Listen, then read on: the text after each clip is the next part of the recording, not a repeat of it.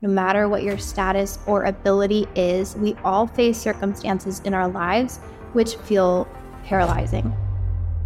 There is a unique experience that each one of us carries with us. Whether you are working for yourself or whether you are working for an organization, you have something already where you are the CEO of your own life. No one can take that position from you.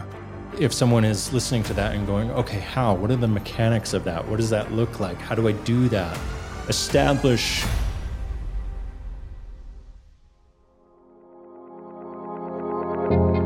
Hey, it's great to have you back for another episode of Opportunity Made, where we share practical lessons to break patterns, get unstuck, and find freedom in business and life. I am your host, Catherine Lewis. If you're new with us, in each episode, my incredible guests and I will bring you empowering insights and easy to understand takeaways you can use to transform your life. You'll learn effective ways to grow as a leader, clear your success blockers, and make new opportunities, giving you a life you love.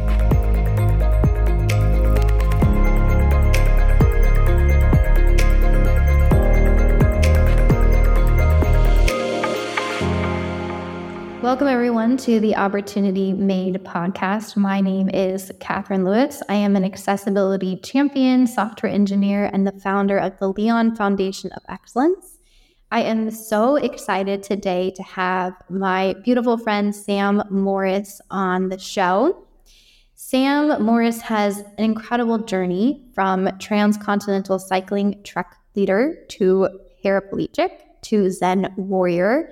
His life has taken him on quite the adventure.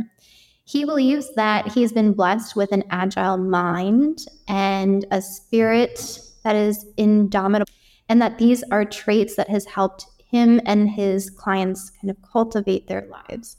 Sam says that no matter who you are, no matter what your status or ability is, we all face circumstances in our lives which feel paralyzing. I can very much relate to that.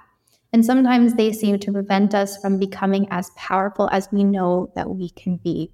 So with that, welcome, Sam. No, it's great to be here, Catherine. Thank you. And thank you for describing me as beautiful. I appreciate that. Absolutely. You bet. Only honesty on this show, right? But really it's about the soul. You know, Sam, you bring so much soul to everything that you do.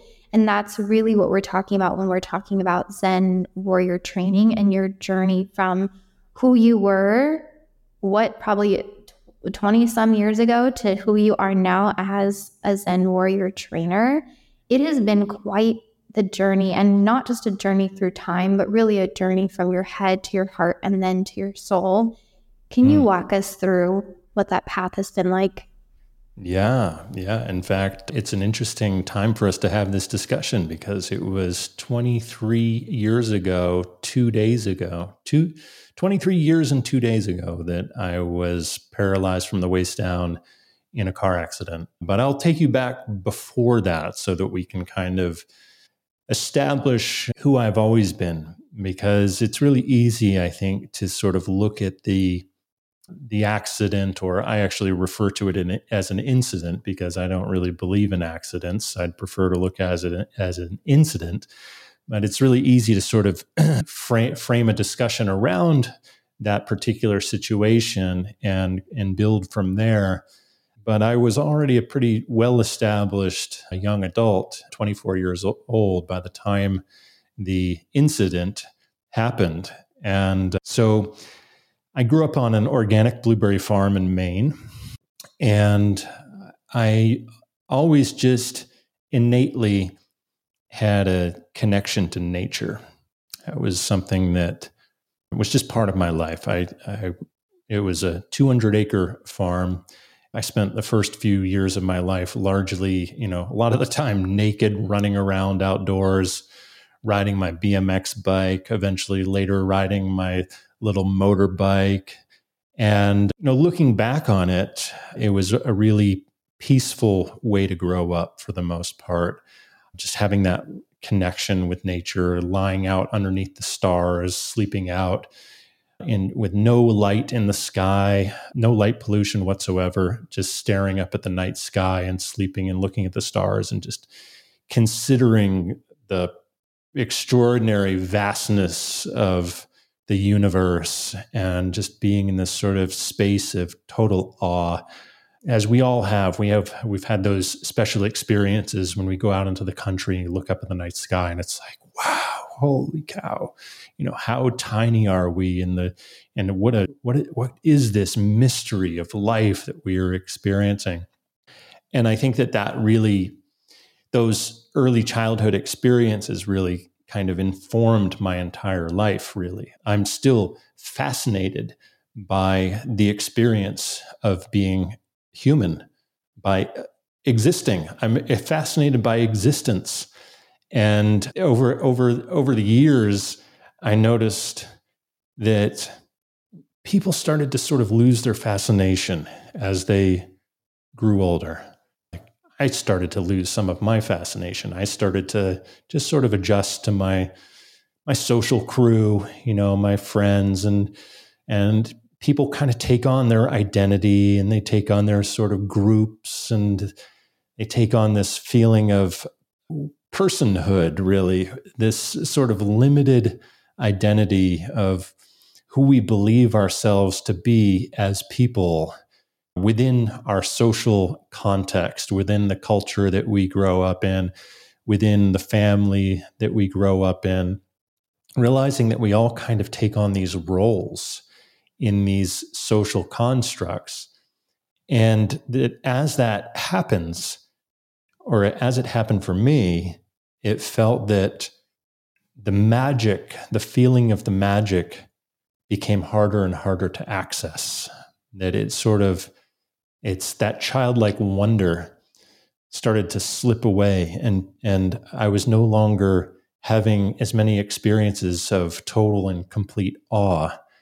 And yet there was something inside of me that kept remembering that awe and kept asking, what are we doing here on this planet? Who are we?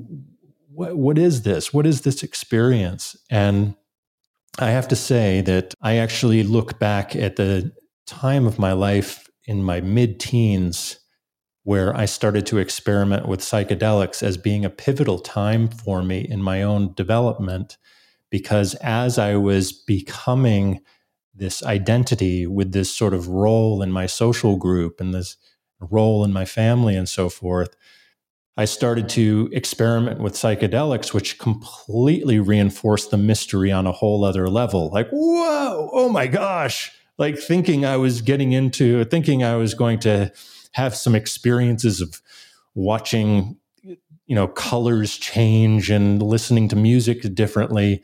Suddenly I was having these totally mind-blowing experiences and like 16, 17 years old going, oh my God, it's like seeing beyond this veil of consciousness and going, what is going on? What is reality? What are we all doing here? Like really opening up the mystery. And eventually I discovered a few years later when I was in college, I discovered the teachings of Buddhism and Zen. And I really resonated with what I was learning from Buddhism. And Buddhism, I discovered, was not a religion, and it wasn't even really a philosophy. It was kind of like a wisdom tradition. And the wisdom tradition of Buddhism and Zen was all about presence, all about being here now in this moment. And that this moment is the only moment that ever exists. And that we cause our own suffering by attaching ourselves to thoughts and feelings related to the past and future.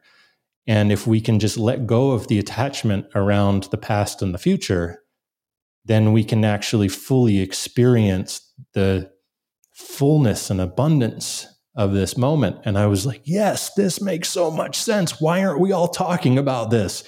Why is it that everyone seems to be on this hamster wheel and kind of expecting that something is going to change and that they're going to be happier when they have a relationship, or they're going to be happier when they have more money, or why are people holding on to feelings about relationships that were over a year ago or 2 years ago? What is all that stuff? Because it doesn't seem to be serving us at all. And so I really tapped into the power of the summer of 99. I was 23 years old at the time. And I was in college. I was at Hampshire College in Amherst, Massachusetts. And between my semesters of college in the summer, I would lead cycling treks. And in the summer of 1998, I led a cycling trek for a group of 7th graders around Cape Cod, Martha's Vineyard, Nantucket. And then I led another cycling trek that same summer from Stowe, Vermont to Portland, Maine for a group of 8th graders. And then in the summer of 1999, I led a transcontinental cycling trek for a group of both boys and girls aged 15 to 19. And we rode from Seattle, Washington to the New Jersey shore. It was about 3,800 miles. We camped every night. We cooked all our own food, and we carried all our gear on our bikes, and we biked an average of close to 80 miles a day.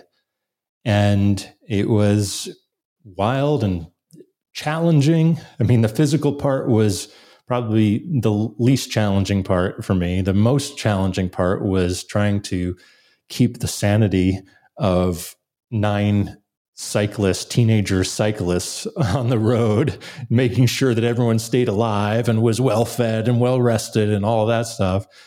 And at the end of that summer, I remember thinking, wow, that was probably the biggest challenge I will ever experience in my entire life. And so that was August of 1999. And then only 2.5 months later, I was riding in the back seat of a car driven by a driver who had been drinking, and he lost control of the car on a gravel road, went into the woods, hit a tree, and I was the one who got hurt. The other 2 guys, the driver and my friend who was in the passenger seat, did not get hurt, but I broke my back at the level of T12, which is right around the level of your belly button.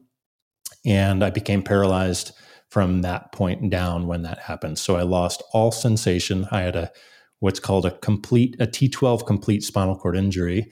So I lost all sensation and all motor function from my belly button down on November 9th of 1999. And so that was when this whole new life started. I had just turned 24 at the time, and it was obviously incredibly traumatic. I went from standing at 6'3" to sitting in a wheelchair at about 4'10", and having to adjust to a very, very different lifestyle. I mean, my legs were a big part of every day of my life, not only cycling, but snowboarding and skiing and hiking and jogging. Like, I was a very active guy. I was not someone who sat around very much. So it was a real identity shift for me in many respects. And I'll pause there because I'm sure you have some questions and we can take it from there. Little did you know on that one day after you got done with all those teenagers that wasn't going to be the most challenging thing that you did. Yeah. It was going to be like 2 months later. No, I look at it as like challenging the universe. It was like almost like I was saying, hey, what else you got? Like, I was able to do it. Nothing's going to bring me down, right? And they're like, okay, right. Watch this. Yeah, exactly. And so really it was interesting because I still very much found value in those teachings of Zen around presence. And yet at the same time, the challenge of my life dealing with the trauma of a spinal cord injury gave me something that was so challenging to be able to apply those principles, because it wasn't like letting go of the attachment to a certain amount of money in my bank account. And it wasn't letting go of attachment to a relationship or a job or a home. It was letting go of the attachment to literally half of my body. And so it gave me such a profound experience or opportunity, really, to work with. I mean, it didn't feel like an opportunity at the time. It felt like very traumatic and very shocking. And I wasn't really focused on it being an opportunity. I have always approached just about everything in my life with a good attitude, but I wasn't exactly looking at it as an opportunity. But in hindsight, looking back, it was an incredible opportunity because I got to have a real embodied experience of adaptation and of the power of neuroplasticity. And what I mean by that is the power of thought and attitude to be able to shape your experience of reality, and how there were so many things that I had to work through on such a deeply, profoundly, in ways that I can't even describe, going through that transition from really active athlete to spinal cord injured paraplegic. There were so many different things that are so impossible to even be able to articulate in terms of what that did to my sense of self and how I oriented in the world. And part of me still knew myself as me, but this other part of me felt like really kind of scrambled and dependent, for example, like to become more dependent at the age of 24 than I was when I was 23 was a really strange mind game. And so I look back at those experiences, and there was a real gift in going through that, because now, I mean, this might be sort of jumping too far forward in terms of if we're trying to do a linear timeline here, but now I coach and mentor people in taking the same principles and techniques that I used to navigate literal paralysis to help them with their own metaphorical paralysis in their own lives. And I can do that really effectively because I've had to do it on such a profoundly deep level with my own consciousness, with my own mind and my own body. And so I know that it's possible. I don't speak from a place of theory. I speak from a place of experience. And that experience allows me the gift of being able to work with people on a level that there's no way I could learn about this by getting a doctorate in psychology. Like it is so totally different when you've experienced it yourself than when you've learned theory in school that you then try to apply. Mm-hmm. It's almost at that point, if you ever did get that kind of a degree, it's just giving you the technical vocabulary to explain what you're doing. But when you're working with people, they're going to, they don't even care about those terms anyways. And so it's only adding value to you, not validating you. And people often use degrees to validate themselves. That's right. But the lived experience, I mean, you have decades of cutting through all the different layers of who you are, your beliefs, the trauma, the experience in the body, the experience in how it affected your mind, your relationships. I mean, you cannot get an education on all of those nuances and how they play out over time. You can't. You really can't. And it's not like I recommend anyone to go out and get paralyzed, but it has definitely been a gift. Part of, and that what we're speaking to, there's something to not having an escape from the challenge that is so powerful, because unlike many challenges present themselves. Everyone has challenges, of course, but many challenges present themselves in a way where the person who's challenged can find some way of navigating around it, can sort of circumnavigate the challenge and not really have to face it.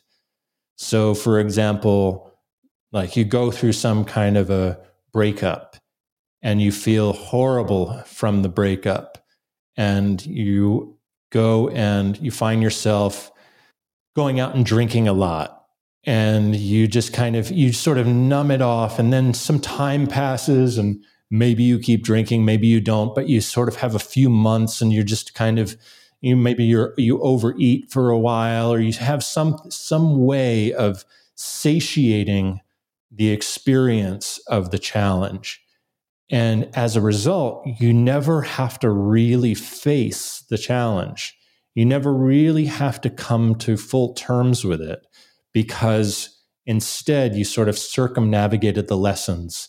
It's like, oh, I'll numb myself with food, or I'll numb myself with alcohol or drugs or TV or whatever, or just time will pass and eventually the feeling will go away.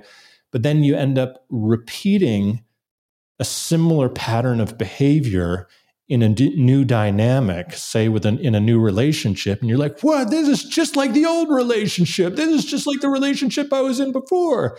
It's like, well, yeah, because you never actually learned from the challenge. It never was able to assimilate itself. And you circumnavigated it by finding ways of numbing yourself to it versus actually having to face the thing.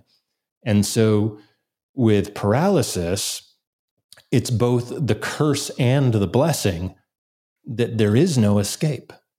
It's like, oh, I just have to deal with this every single moment of every single day. And I can't numb myself to it. I can't escape it. It just persists forever. And so I have to change versus having the circumstances change. And that is very powerful. It's so powerful. And even with that, I love that you went through your journey and had that recognition of, okay, I need to change. But you could have stopped there. You could have said, well, let me learn how to use a wheelchair. Let me do all of the tactical things to go from being over 6 feet to now, 4 feet and some, and stop there. And instead, there was a moment when you decided that was going to translate into acknowledging whatever was happening mentally and emotionally. Because you could just be an angry, paralyzed person who's just mad at the world. And yes, you know how to operate life in a wheelchair, but you didn't assimilate everything else that came with that experience. So why did you make that different choice and fully digest the entire experience? Yeah, it's a great question. I think that the life that I had prior to the injury, I had maybe a much greater than average experience of empowerment and freedom and maybe self-esteem on some level than maybe your average person. So I was already living very powerfully before ever being injured. And so I think, to answer your question, it's really hard in a way to see all the internal mechanisms that contribute to a certain psychological or philosophical orientation that gets you through challenges. But looking back, I think that it's because I already had such a strong sense of self and freedom and connection and alignment even prior to my injury. So I knew at a cellular level inside of myself of the existence of a sense of self that was very powerful. And I knew, I think, on some level that even though the trauma had sort of scrambled everything for a while, that there was a reference point that I could come back to. And maybe not just come back to, but evolve into, and then actually lean into that to evolve even farther than I had prior to the incident. And so it's a number of different, there's a lot of different ways of looking at this. Like when I am working with coaching someone either in person or I'm working with a team, I'm trying to find the memories that exist inside of us psychologically and physically where we feel most alive. because those moments tend to be these sort of elusive experiences that seem to be hard to actually capture. And for me, where I would feel most alive, there's really two areas that I felt most alive. One is snowboarding, and one is playing music, especially with other musicians. And both of those experiences would bring me into flow state. Like when I was snowboarding, I was a pretty damn good snowboarder. And I had experiences where everything was happening so rapidly and I was having so much fun and nature was so beautiful that my mind simply couldn't keep up with the extraordinary feeling of the moment. It's like there's just too much goodness going on for the mind to be thinking and ruminating about anything. And so I would be in this space of just pure bliss where it's like time would just stop and I would just see sunlight and shadows and my body just moving faster than my mind could possibly keep up with and just be flying down these trails and just, my body just responding in this way where I didn't know what was even going on. There's no way I could think my way through it. I just had to flow my way through it and be really like on the edge of being out of control even, but still being in such control at the same time. And so I would be in that flow state. And so I have that as a reference inside of myself. That's what has made me feel most alive. And then playing music, like jamming, improvising with other musicians, there's a necessity, there's a pressure, what I would call a positive pressure to be so on with the beat and so on with the groove, to play in such a way that you create something that is synergistically greater than the sum of its parts. And that's the beauty of improvised music or even music in general, is when the musician can merge with the other musicians to create something that is like this organic whole that is greater than the sum of its parts. And when it happens, like you have to drop all thought in order to do that. And when you drop all thought, you have this moment of like, whoa, like what is even going on? This is beautiful. This is incredible. So those flow states are, and, there are researchers out there and coaches out there who would all, talk about this and agree with this. Stephen Kotler, Csikszentmihalyi talking about flow state. And there's a lot of people now, like myself, trying to capture this state. And how do we bring this into our ordinary lives? What do we need to do to bring this into our business lives and into our personal lives? Like we have that inside of us. But in our ordinary lives, it seems to be harder to capture. And my sense of why it's harder to capture is because we spend so much time ruminating. And when we're ruminating, our minds are just not that engaged and our bodies aren't that engaged.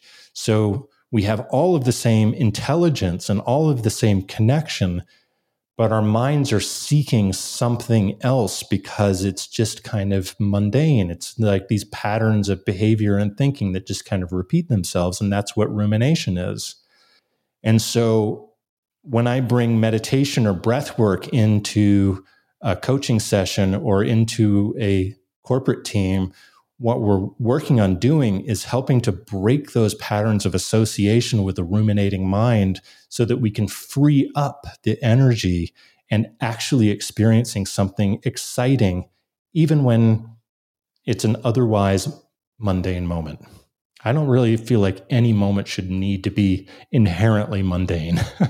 That's why, like, when we started this podcast, I'm like, let's just go. I don't want to do edits. I don't want to even be thinking about that because I love the moment. I don't care. I don't have any associations with failures or like I said something so inappropriate in a podcast the other day, and I'm like, whoops, okay, well, let's move on. And it was just like, let's just keep going because it's exciting. It's exciting. It's that it's sort of back, it goes back to that feeling of looking up in the stars and at night and just seeing the galaxy and going, wow, this is amazing. Being alive is amazing. It's permission granting. You're saying, I allow this moment to be exactly what it is. For everyone who is listening, when Sam was talking about snowboarding or playing music, you absolutely hear how the energy completely changes. Every word gets longer and deeper, right? So I encourage everyone to think about, what do you talk about in your life in that way? And that's an easy way to identify where your passion lies and where you feel so synchronously in sync, put it that way, like in sync with life. For me, it's rowing. It's when I'm in the boat and I'm the coxswain, so I'm the one directing everybody. And I have to tune into every single oar, and just listen to the thump. And we're just flying across the water and everybody is moving in the same motion, right? And so you can hear that in my voice too. So just calling out that that energetic place, that's where you want to get in touch, and you want to fill your life up with as much of that as you possibly can. So thank you so much for identifying where those moments are for you. How do you incorporate that more into your life? And is it now activity based, or can you summon that energy at any point in time?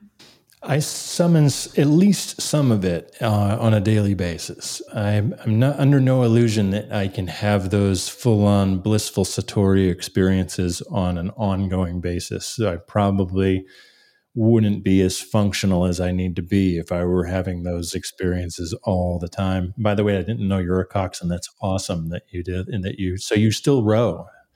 Yeah. That's awesome. Yep. Wow. Yep. Very cool. Yeah. So my primary way of connecting on a daily basis when I'm, a typical work day or whatever, is I do a combination of Wim Hof breathwork and meditation. Wim Hof breathwork in a heart-centered alignment. I really go heavy duty with the Wim Hof. I throw in some things that I actually do it on a Zoom session with some of my colleagues. And I actually even turn off my camera because I will move in a way that's so wild but I just want to get as much energy moving as I possibly can. It's like we have these incredible systems and when I say system, I'm talking about the human body energetic system. This is part of how I coach my clients as well, is to recognize that their whole body is an energetic system. It's not just I really don't like the term meat suit because it feels very sort of condescending to the body.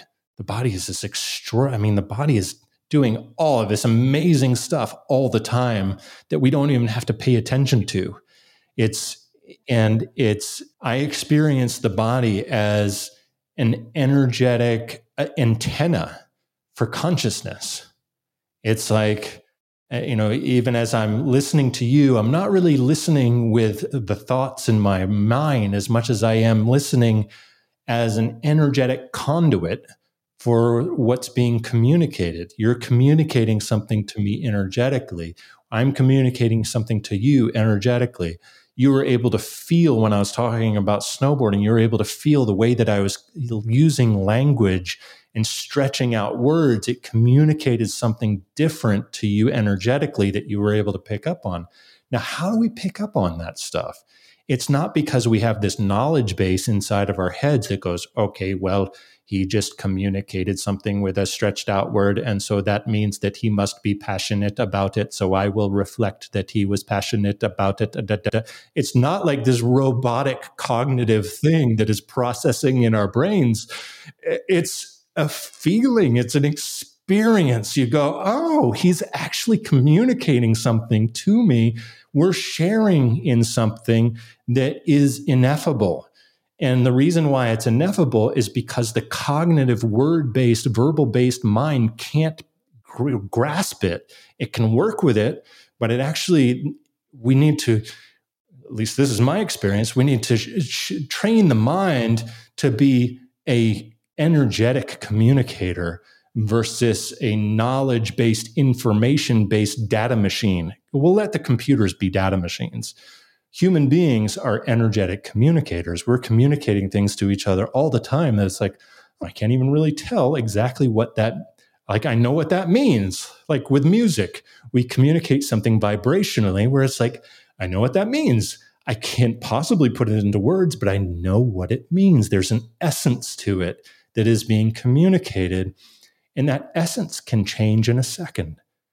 And I can soften right now and communicate in a way that tells a different story energetically. We can use this energy to articulate thoughts and feelings in this very expressive and dynamic way. And so when I'm sort of prepping my body and my energy for the day in the morning with Wim Hof breathing and meditation, I'm activating this whole antenna so that I can be as present to all of the feelings, sensations, and everything else as I possibly can be. And to me, that in addition to doing some journaling, and gratitude journaling is always helpful, and sort of preparing the mind for the day ahead is always helpful, but preparing the body and the energetic system to be as finely tuned an antenna is, I think, equally, if not more important. I don't even know how to respond because I'm still hung up on your demonstration of a mechanical brain. I mean, it is just it's so not like that. I'll share a quick story, which is I was at a Tony Robbins event this last weekend, and he's notorious for having people. Oh, really? Okay. Well, we'll have to chat about that. It's a fantastic experience, and you walk across fires. I'm sure your friend told you about this, but if we were a meat suit, right? Let's think about putting a steak inside the oven at 500 degrees. Like, it's going to react as you would expect meat to. It's going to start to char, like it's going to cook. Now, if you do it at 2000 degrees, which is the temperature of the coals we walked across, like that thing is turning black, like it's just going to smoke, right?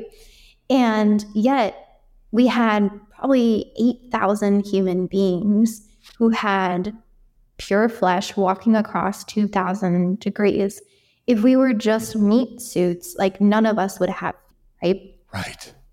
Instead, we did the same thing you're talking about, where you were priming yourself every single day. You were bringing all of your energy into this moment.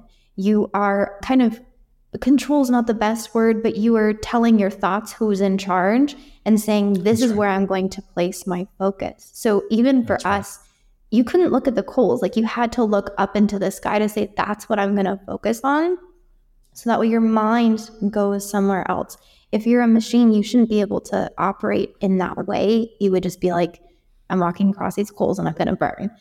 So yeah, it's just, once you can tune into that and you can understand it, life is just totally different. Totally different. And Absolutely. I think you've been able to live that way for many years, which is beautiful. So I want to hear more about that experience. Like, how has being in that state for so long and put you in a place where it is very different than if you hadn't operated from that knowledge that your body is energy rather than a machine? Yeah, well, and I love that you just had that experience, because you can relate to that. You can feel that, and you know what I'm talking about. So we can be on the same page with this communication, which is awesome.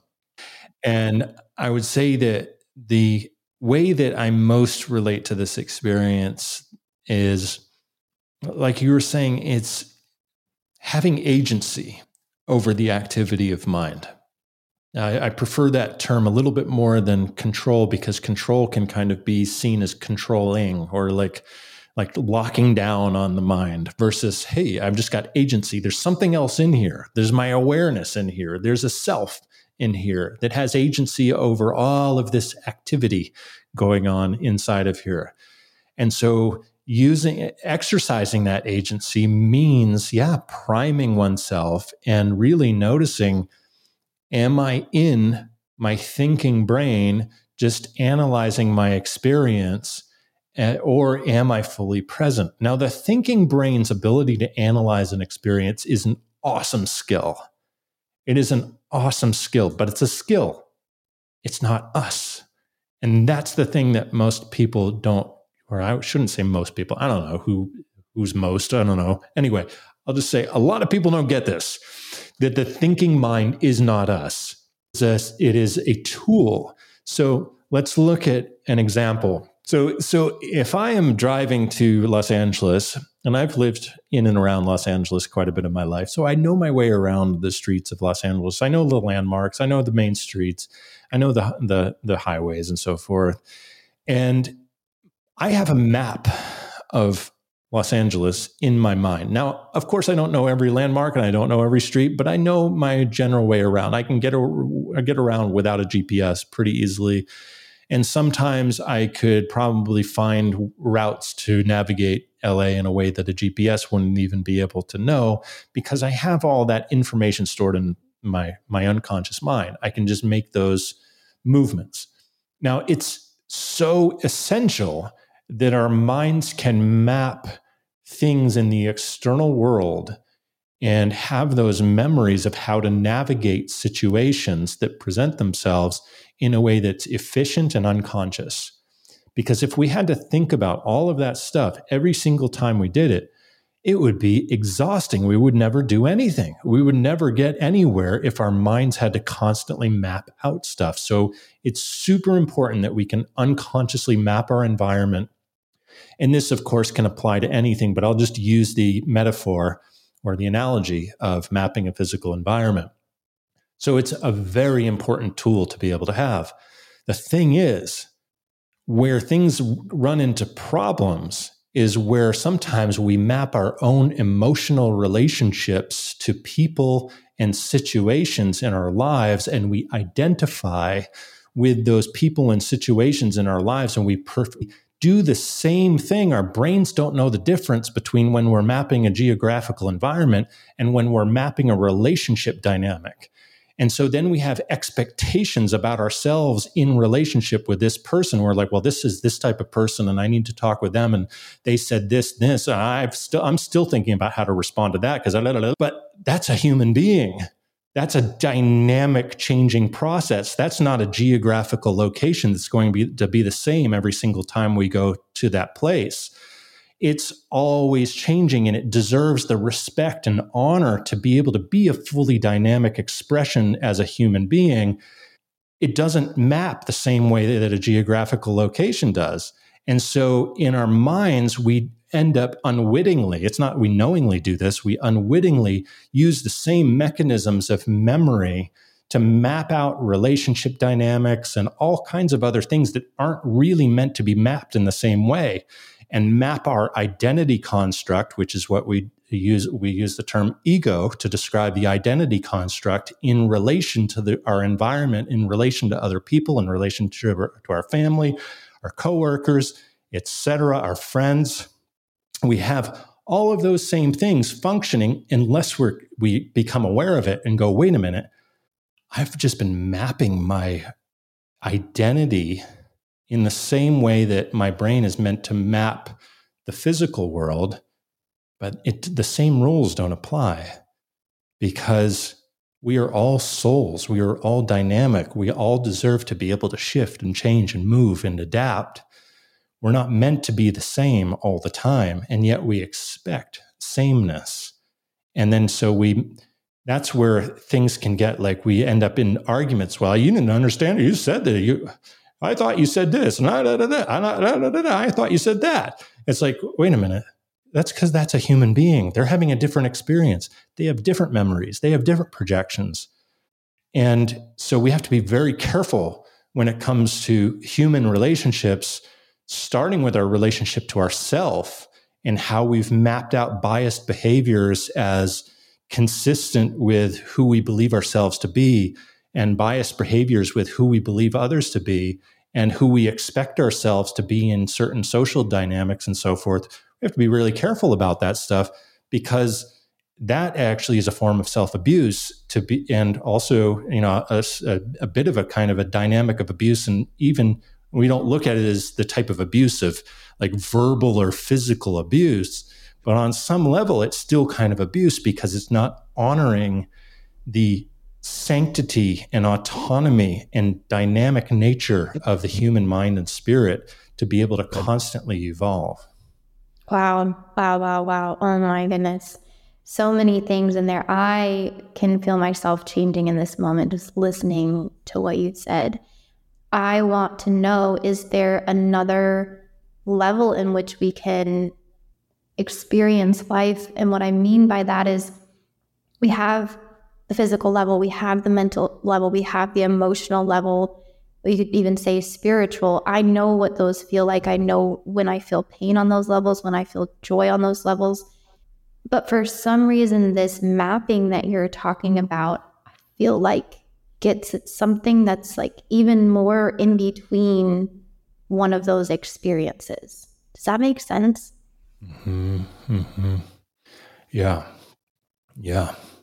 Well, a lot of those emotional experiences that we go through, a lot of what occurs inside on an internal level is the processing of our internal experience with the projections of our imagination, expectations, all of these different criteria, which we mostly unconsciously choose and project into our reality, that ultimately are creating something that is sort of processing, because a lot of it's not really necessarily accurate. Some of it is based in memory of past experience, projection about hypothetical future outcomes, biased explanations that we've created inside of our minds of why something happened and why something else might happen or did happen. All of this stuff that, if you really look at it, it's like the mind is just trying to keep up with all of this stimulus that's created in our experience of life. The human interaction component is forever dynamic and changing. It doesn't map in the same way as certain sort of familiar things in the physical world. The physical, it's like, and it would be weird if every time I drove to LA, it was a totally different place. I would have to figure that out every single time. Go, oh my God, I got to start fresh. I thought I knew this place, but now I have to start fresh. And so we use the resources of our minds to try to make things as easy and as efficient as possible by mapping things into the unconscious. But the problem becomes when we try unknowingly map our own sense of self and our sense of others in ways that are inaccurate and not really helpful. Mm-hmm. Yeah. Mm-hmm. And so I don't know if that fully, there's no way that can fully answer your inquiry, of course, but that's just the piece that I'll toss in there. Yeah. And I so appreciate it. And now it's like, okay, what do we do with that, right? Because if our brains have this default mechanism where we see the sameness in all these things, but then when it comes to our dynamic relationships, they're different. There still is a bit of sameness. Like we, every time that I see you, you're going to be Sam, right? And so I can always call you Sam. Mm-hmm. But one day you might be happy, one day you might be sad. You might be 15 different emotions at once. And yesterday when you said one thing, it actually means something different today. How do I not become overwhelmed by that or feel like, oh my gosh, what am I supposed to expect? Like this just feels chaotic. How do I actually be so in that moment where it's like, all right, Sam, I'm ready. Who are you now?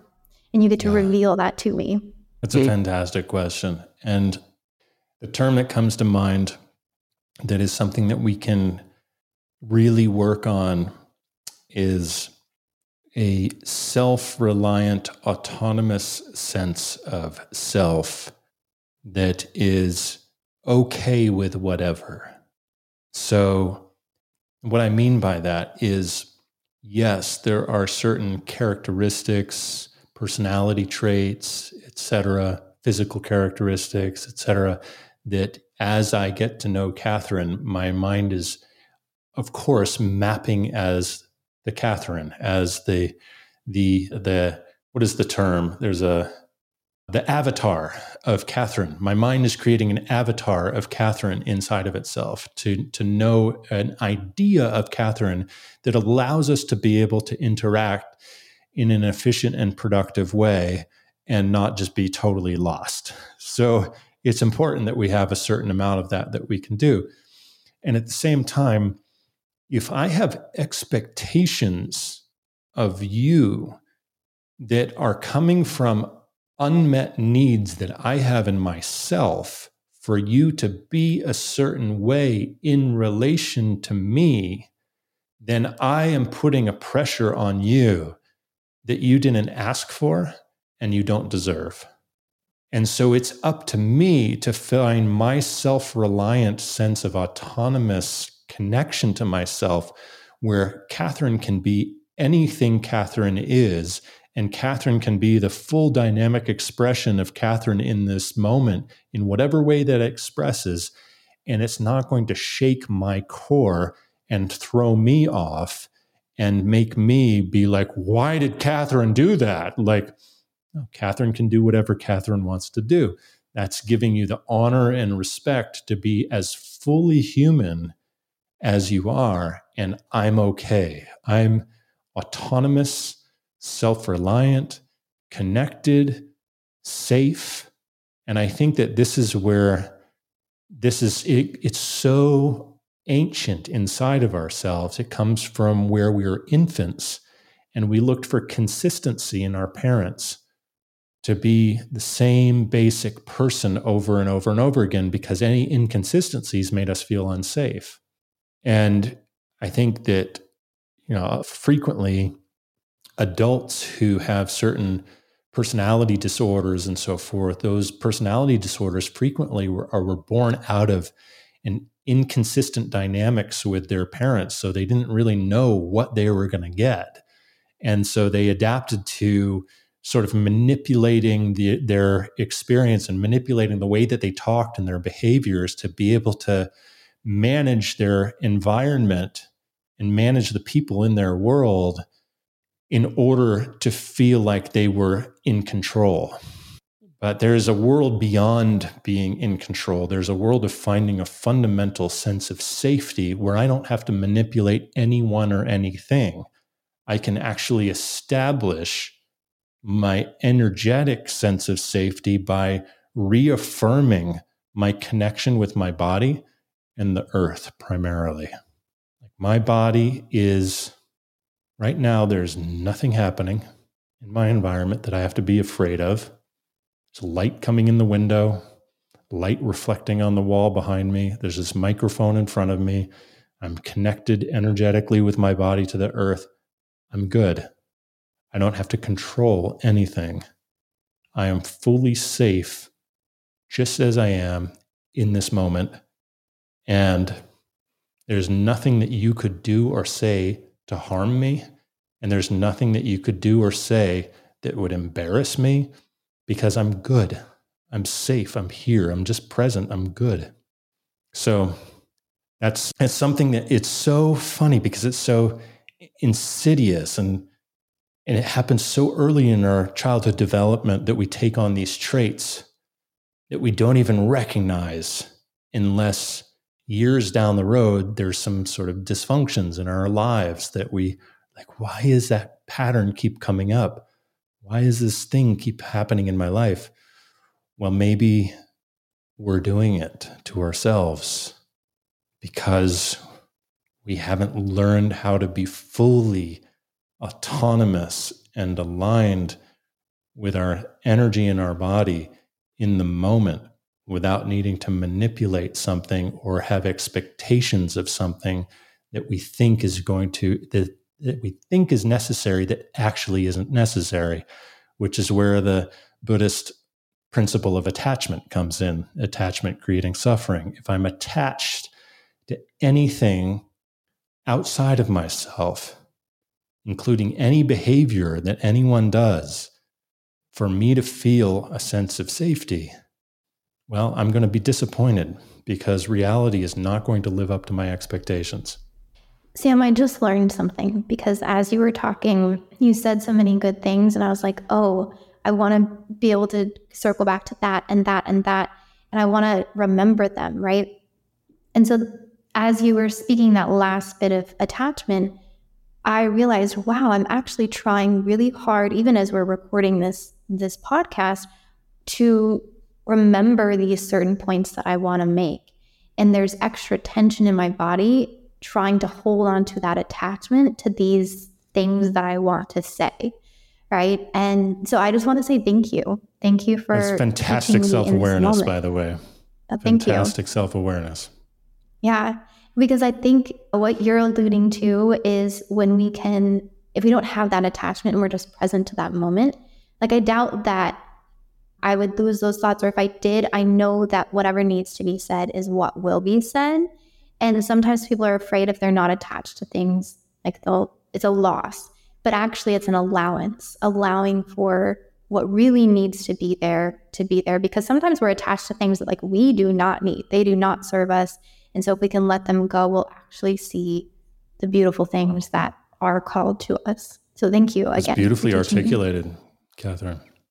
Yeah, beautifully articulated. Absolutely an allowance. I love that. Yeah, it's not a loss, it's an allowance. It's a what's now. And I think that there's this sort of fear that we have of not having something of substance, something to say, or something, the thing, that even that term, awkward silence. I'm like, there's no such thing as awkward silence. How could there ever be such a thing as awkward silence? There's only human beings feeling awkward when they experience silence, because there's this sense of, I've got to have just the right thing to say. I've got to sound smart. All of that stuff is just the same stuff that we were doing as babies and children, trying to fit in with our environment, with our parents. Like, I better behave. I better do the thing just right to gain the approval. Like, I invite you to not gain my approval at all for the rest of this podcast and for the rest of our entire relationship here on earth. As long as I know you, I invite you to never need to gain my approval about anything. and that's such service to another human being when you can just say, no, like, just be here with me, right? And I think we can connect on a greater level when we're not trying to fill the space or get the approval or expect certain things to be a certain way. And it's just be here with me now. So I invite you to play if you're open, and we can challenge listeners. Can we just have a moment of quote unquote awkward silence? Absolutely. We'll take it. All right, let's do this.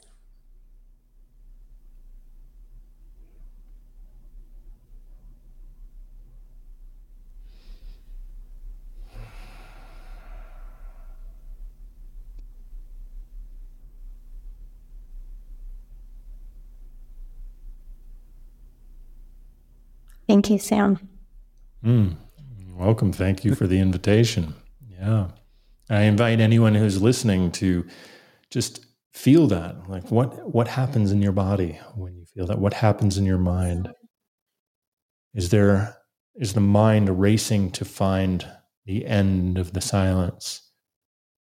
Is it feeling like, okay, when's this going to be over? When is there something else to listen to? It's like, there's nothing wrong with that. That's just a brain doing what a brain does.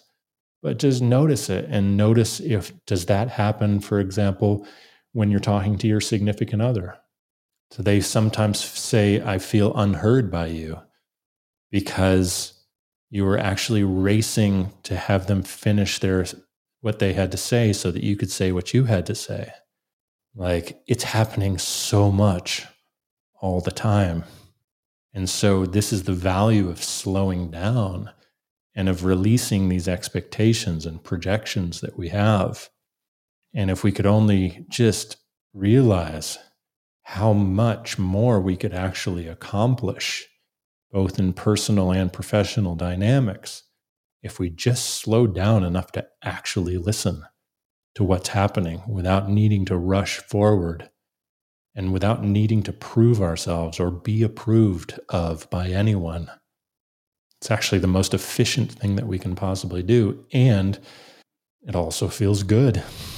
I love that you leaned into efficiency, because I find being very stereotypical, but in those moments when myself, or we just have general personality types where they want to be efficient. So in moments when I want to be efficient, I'm thinking ahead and I'm jumping ahead of what the person's saying, because I just got to get to my point. I need to wrap this conversation up, or I need to make my point. And it's the opposite. As you mentioned, that efficiency is in slowing down and everybody's feeling heard and energetically received, even though not everybody is aware that that's happening. That is, I think, a process that's taking place when we're listening to each other, is energetically receiving what's happening for the other person in this moment. And that's how you can not have expectations, and you can allow the other person to be dynamic. I noticed when we had that moment of silence, I'm just getting to feel more of you. It was filled up. It wasn't empty silence, but it was filled up with you and your presence rather than sounds and words. And I think we don't always realize it, but we can learn so much more information about the other person, what they really want to say, if we can just feel their presence rather than listen to words. Amen. Amen. 100% agree with that. And I totally relate to what you're talking about in terms of efficiency and this tendency to drive to the thing, to get to a finish line, to get to the thing that is ahead of where you are right now. And I used to have to learn about that. And I still do sometimes because I do adaptive skiing now. I used to do skiing and snowboarding. Now I do adaptive. I sit ski. And if I am focused on a turn too far ahead, if I'm focused on some sort of thing and I'm trying to get to that thing, and my mind comes off of the focus of the present moment, I am going to crash. It's just going to happen, especially as there are more variables or I'm moving more quickly. Then my body has to adjust more quickly as well. And as those variables increase, it becomes even more important to focus on the present moment, because as those variables increase, there's more that the body and mind and whole system has to take in. Same is true for if I'm playing with a band, playing music. If I am having to be with all of these different variables of rhythm and harmony and melody and so forth, and I am trying to be efficient in my playing versus present, you're going to feel it in my playing. It's going to be rushed. And one of the most embarrassing things for most musicians is to listen to recordings of themselves and go, oh my God, my timing was so off. And it takes a real skill to not rush with playing music, to actually be in the rhythm, in the pocket, as they say, finding that pocket, finding that groove, and being in that space requires a type of surrender versus ambition. Ambition is just going to be your worst enemy. And we talk about ambition as though it's this great thing that we should all have ambition. I'm not opposed to ambition as a principle. But if ambition is leaking into every aspect of your life, you're probably going to be irritating other people and irritating yourself and actually being less efficient than you might otherwise be, because you're letting ambition run versus presence. Very well said. That was beautiful. You have a blog post that's on living backwards. Yeah, I wrote that years ago. Yeah. Remind me what that's all about. I like the title. Yeah, you like it? Someone pretty brilliant wrote it. I don't know who it is. Okay, so on your site, ZenWarriorTraining.com, you have We're Living Backwards, which is a blog post, and I want to read a little bit of it. It says, one of the most common problems I see with people is what I might call struggle without context. It's the tendency to become absolutely consumed with challenges which feel meaningless when our present day problems seem to be preventing us from living the lives that we believe we deserve to be living. This existential pain feeds on itself until an emotional reaction of some sort ensues, providing what feels like temporary relief, but which is in fact only a release valve for feelings which creates more problems than it solves. Every attempt to deal with challenges in this manner ends futilely. And then you're talking about how you attribute this anxiety-producing struggle to living backwards, where most people experience the present moment as a byproduct of their past experiences, including all the stories and judgments that they've told themselves over the years about who they think they are and how they either fit in or don't fit into the world. And our minds are associating as, most of what our minds are associating as this self is actually this complicated and paradoxical mismatch of thinking that have been created for us to try and understand the world since the time we were born. But what if it's backwards, right? What if it's backwards? Yes. What if we are actually our future selves pulling us in the direction of our destiny versus our past selves pushing us to where we are right now? Absolutely. Yeah. And that takes, and thank you for reminding me about that. I had forgotten about that blog. It resonates as true today as it did at the time that I wrote it. Yeah, this is something that I really try to orient around on a daily basis, because I have already been my past self. I have already had my past experiences, and the memories that I have from the past that will serve and that are memories that I would prefer to use for wisdom, they're going to be there. There's no way that they can't be there unless I develop dementia, which I hope I don't. But assuming I don't, or at least that it will. Yeah, may that not be life's like next challenge for you. Yeah, right. I'm like, please, universe, don't listen too closely to that. Yeah, as it's not necessary for us to keep recreating our identity from the past. It's really, if we want to have more fulfilling lives, then being more intentional about where we're going, and then letting that self, like really going into feeling that self. What does that self feel like? Because that self is actually, whether we know it or not, it's already magnetizing our experience.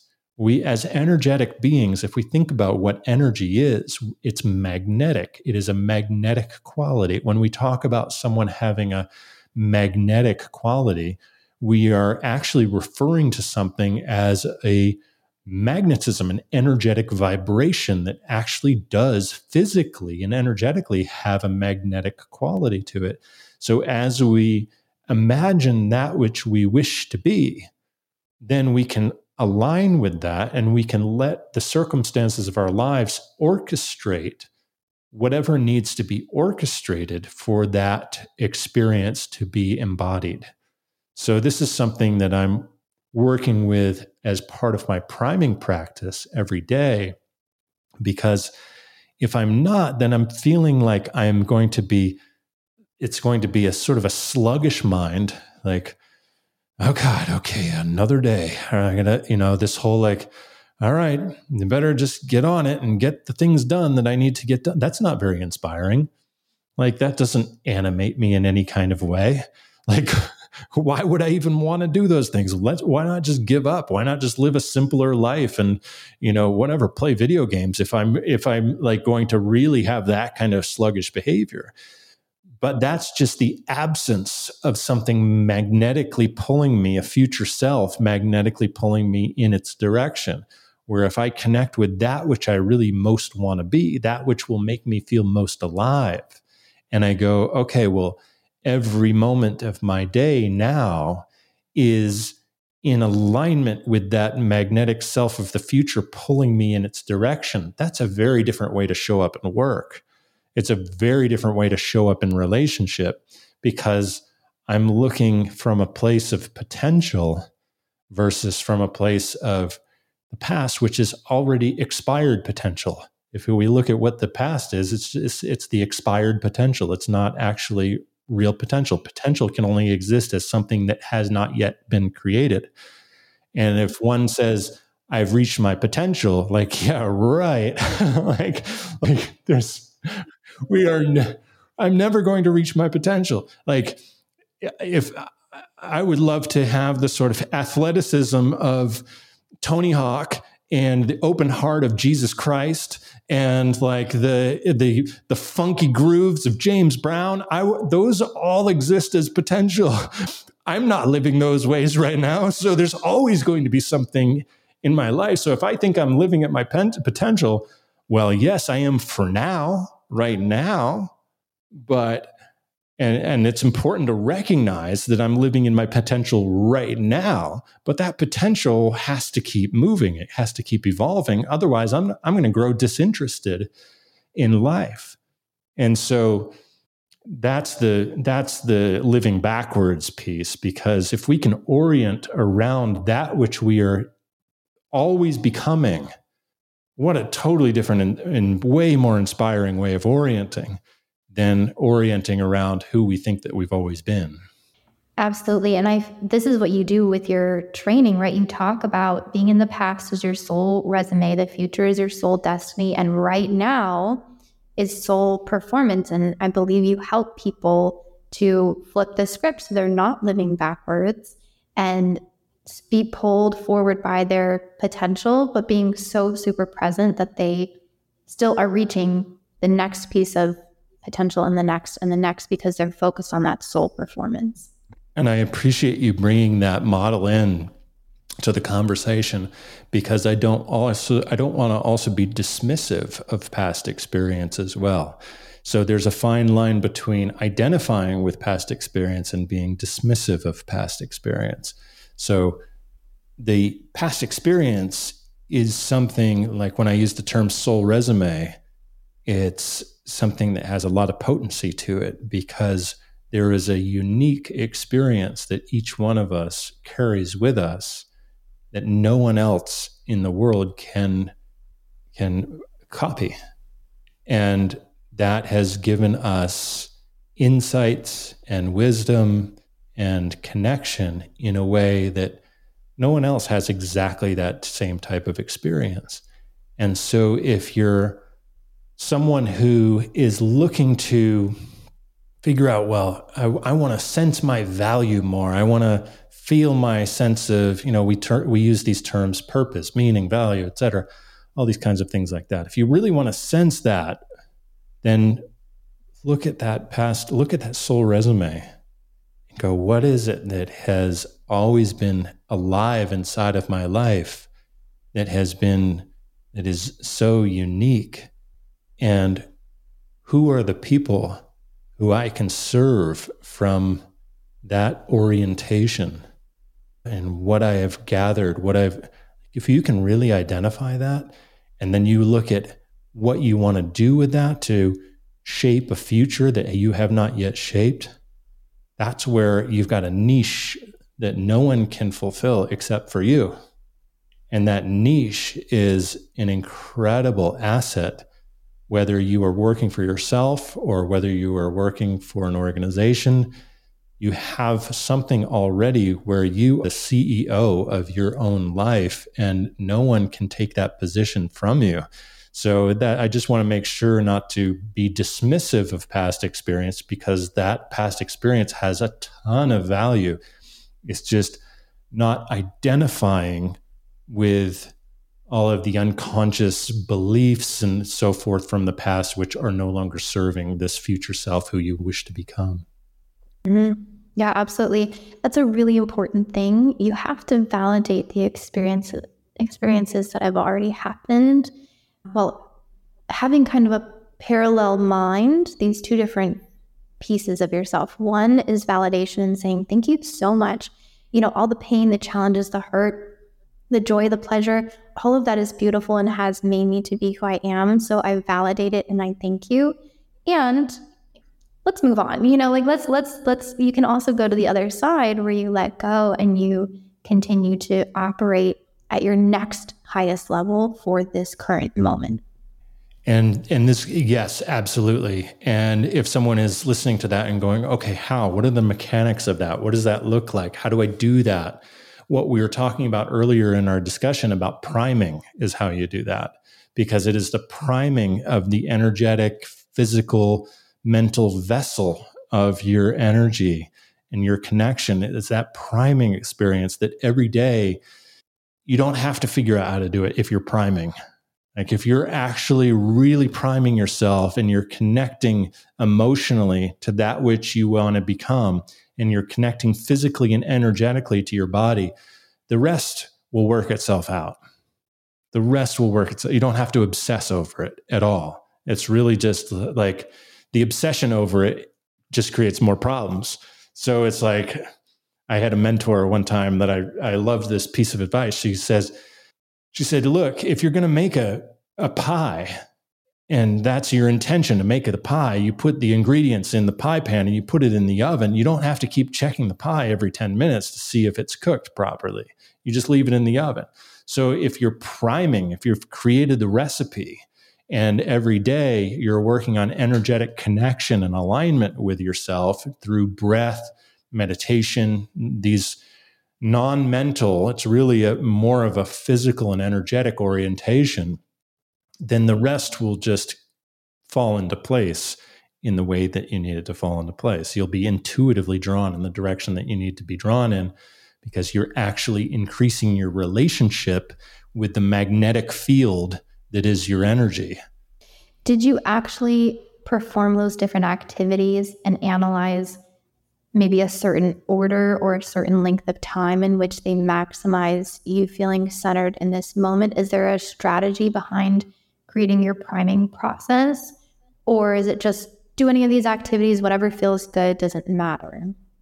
I think more importantly, and I think there's actually some neuroscience research to actually back what I'm saying right now. I don't think this is entirely subjective. That the data around neurobiology shows that whatever you can be consistent with is more important than a certain length of time. So for me, I might do a 25-minute long priming practice on a daily basis. For some people, the notion of doing 25 minutes of breath work and meditation might seem undoable right now. But it's like, well, 3 to 5 minutes. Yeah, 3 to 5 minutes. I guess I can fit that in before I send the kids off to school or whatever. If you don't have any kind of practice, then having at least something that you can do on a regular basis is better than trying to do something that is overdoing it and then missing several days and going, oh man, I really meant to be doing, I guess I'm a total failure with that. I can't implement that.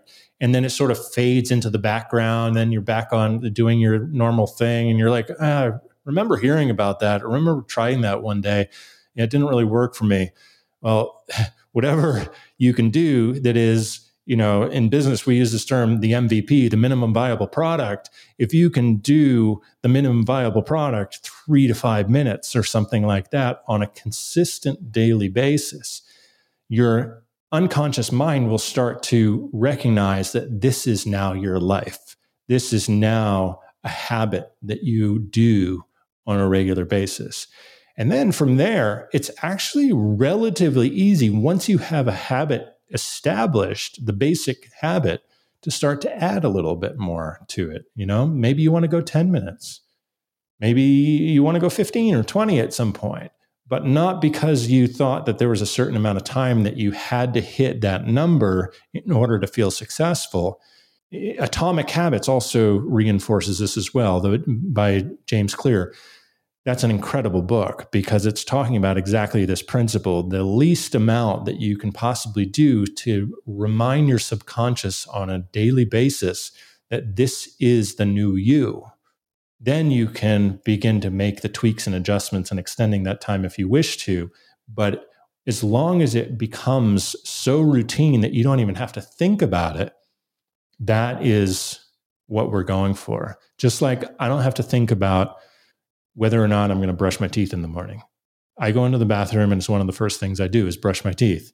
If I had to think about it, it's like, oh, I haven't brushed my teeth in a week, whatever. I should probably brush my teeth for 25 minutes because I haven't brushed my teeth in a week. It doesn't really work that way. As long as I do it daily basis for a short amount of time, my teeth are going to stay clean. Same is true for meditation or breathwork practice or anything that primes the body and energy. That was really nice. Thank you for walking through that. And it's funny, I had an image in my mind as you were talking. Did you ever eat or have you seen the gummies that are like mini fries or mini burgers or something like that?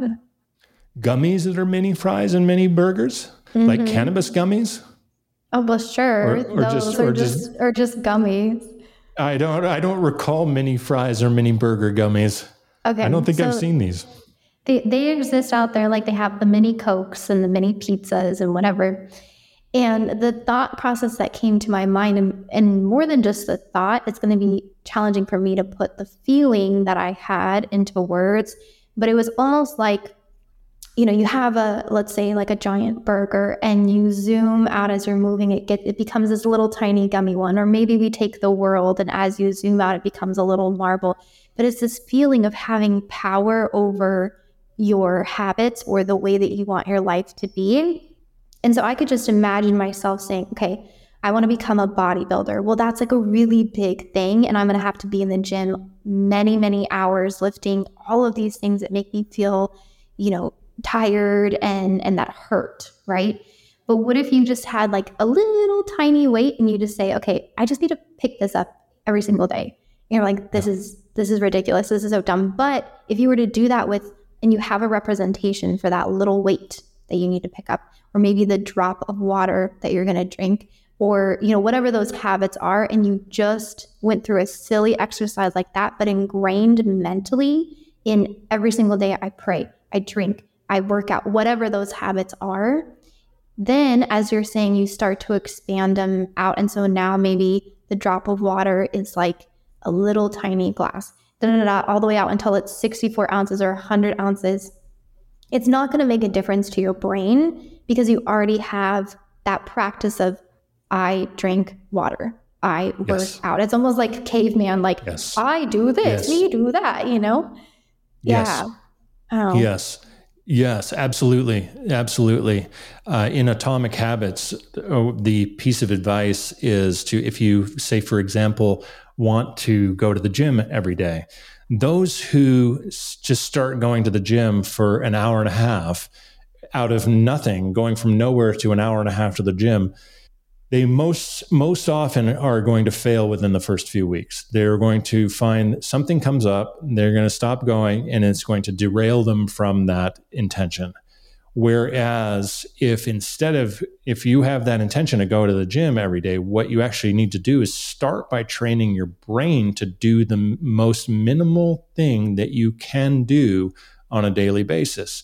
So if you, for example, put your jogging shoes next to your door and you do that every single day, then it triggers the brain that this is the time that you go and do this thing.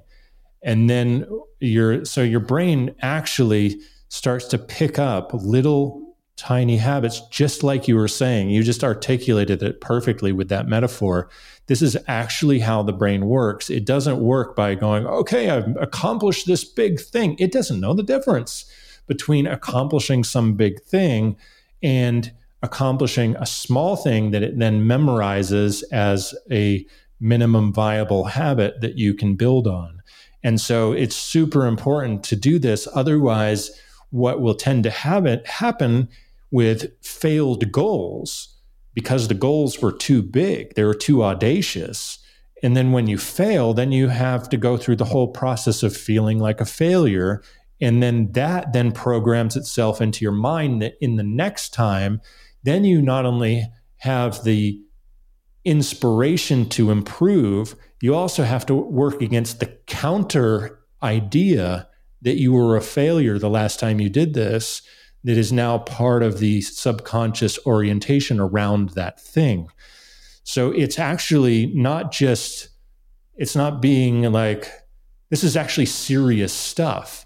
because if we can build on those little tiny incremental habits over the course of a much longer period of time, we are so much more likely to be successful in doing what we need to do than if we take on something big, thinking, well, bigger is better, and then find ourselves failing and then having to start again with that perceived fail in the recesses of your subconscious. So as we are approaching the new year and the resolutions that people put out there, this is a super important thing to keep in mind, because most resolutions fail because they are trying to bite off more than you can chew. So if you're trying to, give up eating a certain food or whatever, do it in incremental steps versus trying to do some kind of major thing and then having it backfire on you. I love how it was like, hint, hint, like the new year is coming. But it's so true. And I'm really inspired by this. Like, I just want to write down what are all of the habits that I want to change and then find the smallest fit. So like, if I don't want to eat sugar anymore, just take out a grain of sugar every single day, put it on my countertop, and like flick it into the trash. Just as small and as minimal as I possibly can, but just to incorporate it into my life. This is so awesome. I know for me, it's definitely a game changer. It's super important. It's like less is more. We hear that phrase, less is more, but in this context, less really is more. The least amount that we can possibly do and do it habitually, the better off we will be in the long run. And it's so much kinder to ourselves as well. There's actually science around the dopamine system in our brains. And a lot of people think of dopamine. You may have heard of dopamine as related to the feel. We talk about having dopamine addictions with cell phones and so forth. Dopamine is actually what it is more so than the feel-good chemical. It's a motivation. It's a motivational chemical. It's the thing that gets us off the couch and gets us to actually go do something that we know that we need to get done because we anticipate a reward of doing that thing. So without dopamine, we don't motivate. So dopamine is essential for motivation. And when we are, say, for example, the most common sort of misuse, if you will, not that I'm judging really, but it's not particularly functional, is when we are using cell phones, the receptors in our optical nerves that are taking in the information of the cell phone scrolling is something that creates a dopamine response where we have an anticipation of a reward for scrolling more.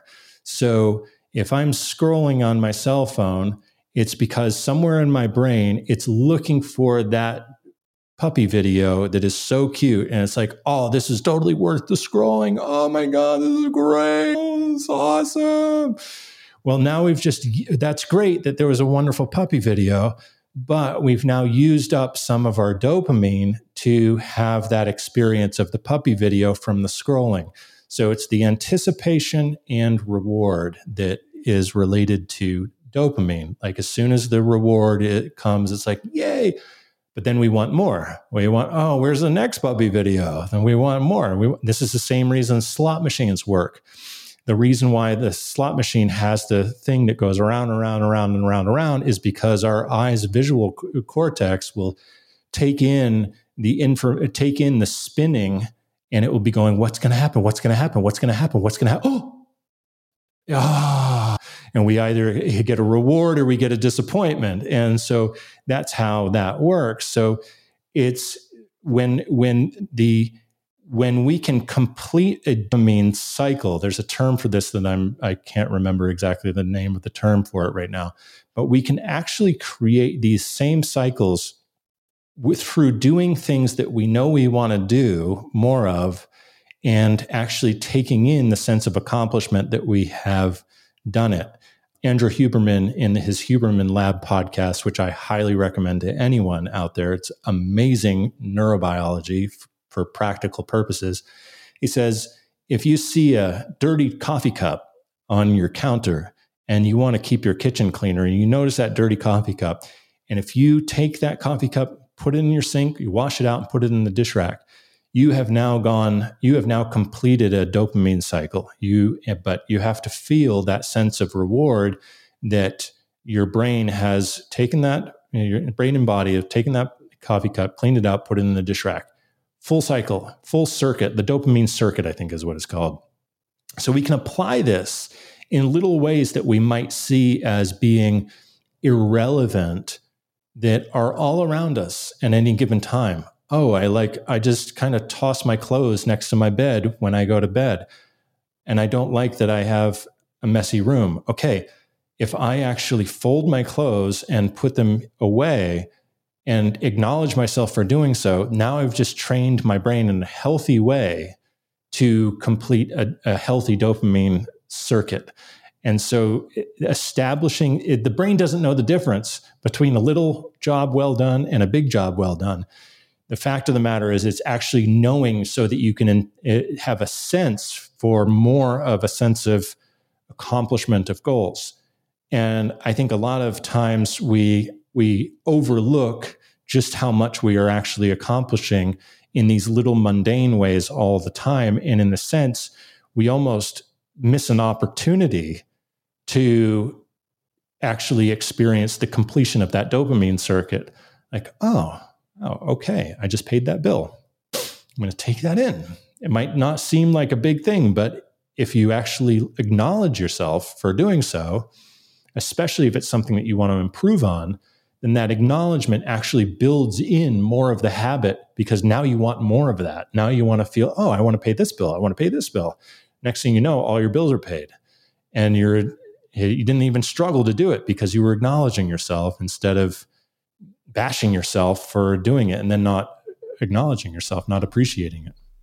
I love this as someone who doesn't celebrate themselves enough, because I'm like, okay, great, we did that, on to the next thing. I definitely want to leverage this to just complete that cycle and continue to reinforce anything from the work that I'm doing, or, any habits that I want to reinstill in my body. Like maybe it's every time that I relax my shoulders, I notice they're uptight, and then relax and just be like, oh, okay. So I see this as a tool where you can get very specific in making a lot of growth by just closing that cycle. I love what you just shared, because this is, I find, working with a lot of high achieving types of people, this is a common shadow of the high achiever, is we have these judgments and expectations of ourselves where, of course I did that. Like, why would I acknowledge myself? Of course I need to be doing, need to be doing more, need to be doing more. I'm always doing more. I'm a person who gets things done, This is just part of my life. Yes, that's true. It's great that you can be a person that gets things done. But if you're not actually pausing to receive and acknowledge the thing that you are actually doing, and you're having these judgments and expectations that, of course, then actually on a neurobiological level, you're actually squelching your ability to do more. You could be actually doing more and doing it in a more inspired way, simply by training that dopamine circuit to be more, to complete, by having that moment, that pause moment to go, yeah, I did that. Great. It seems like a lot of what we're saying here is living backwards, right? To actually go faster, we need to slow down. To actually do more, we need to stop and celebrate. Absolutely.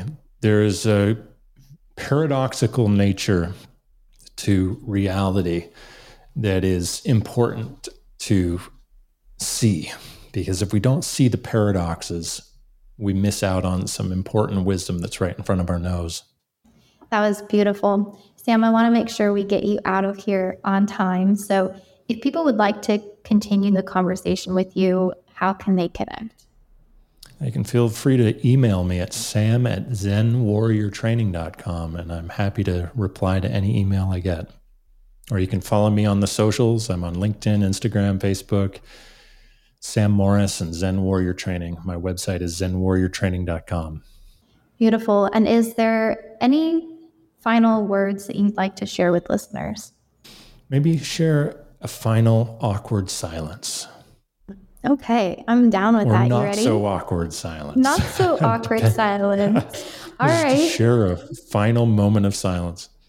Yeah. Thank you, Catherine. It's been great being here with you today. Thank you, Sam. Thank you for being present. Thank you for bringing your light and your wisdom and your story. I am just truly excited to have this out there. I know that it was a game changer for me just being in this conversation. So again, thank you.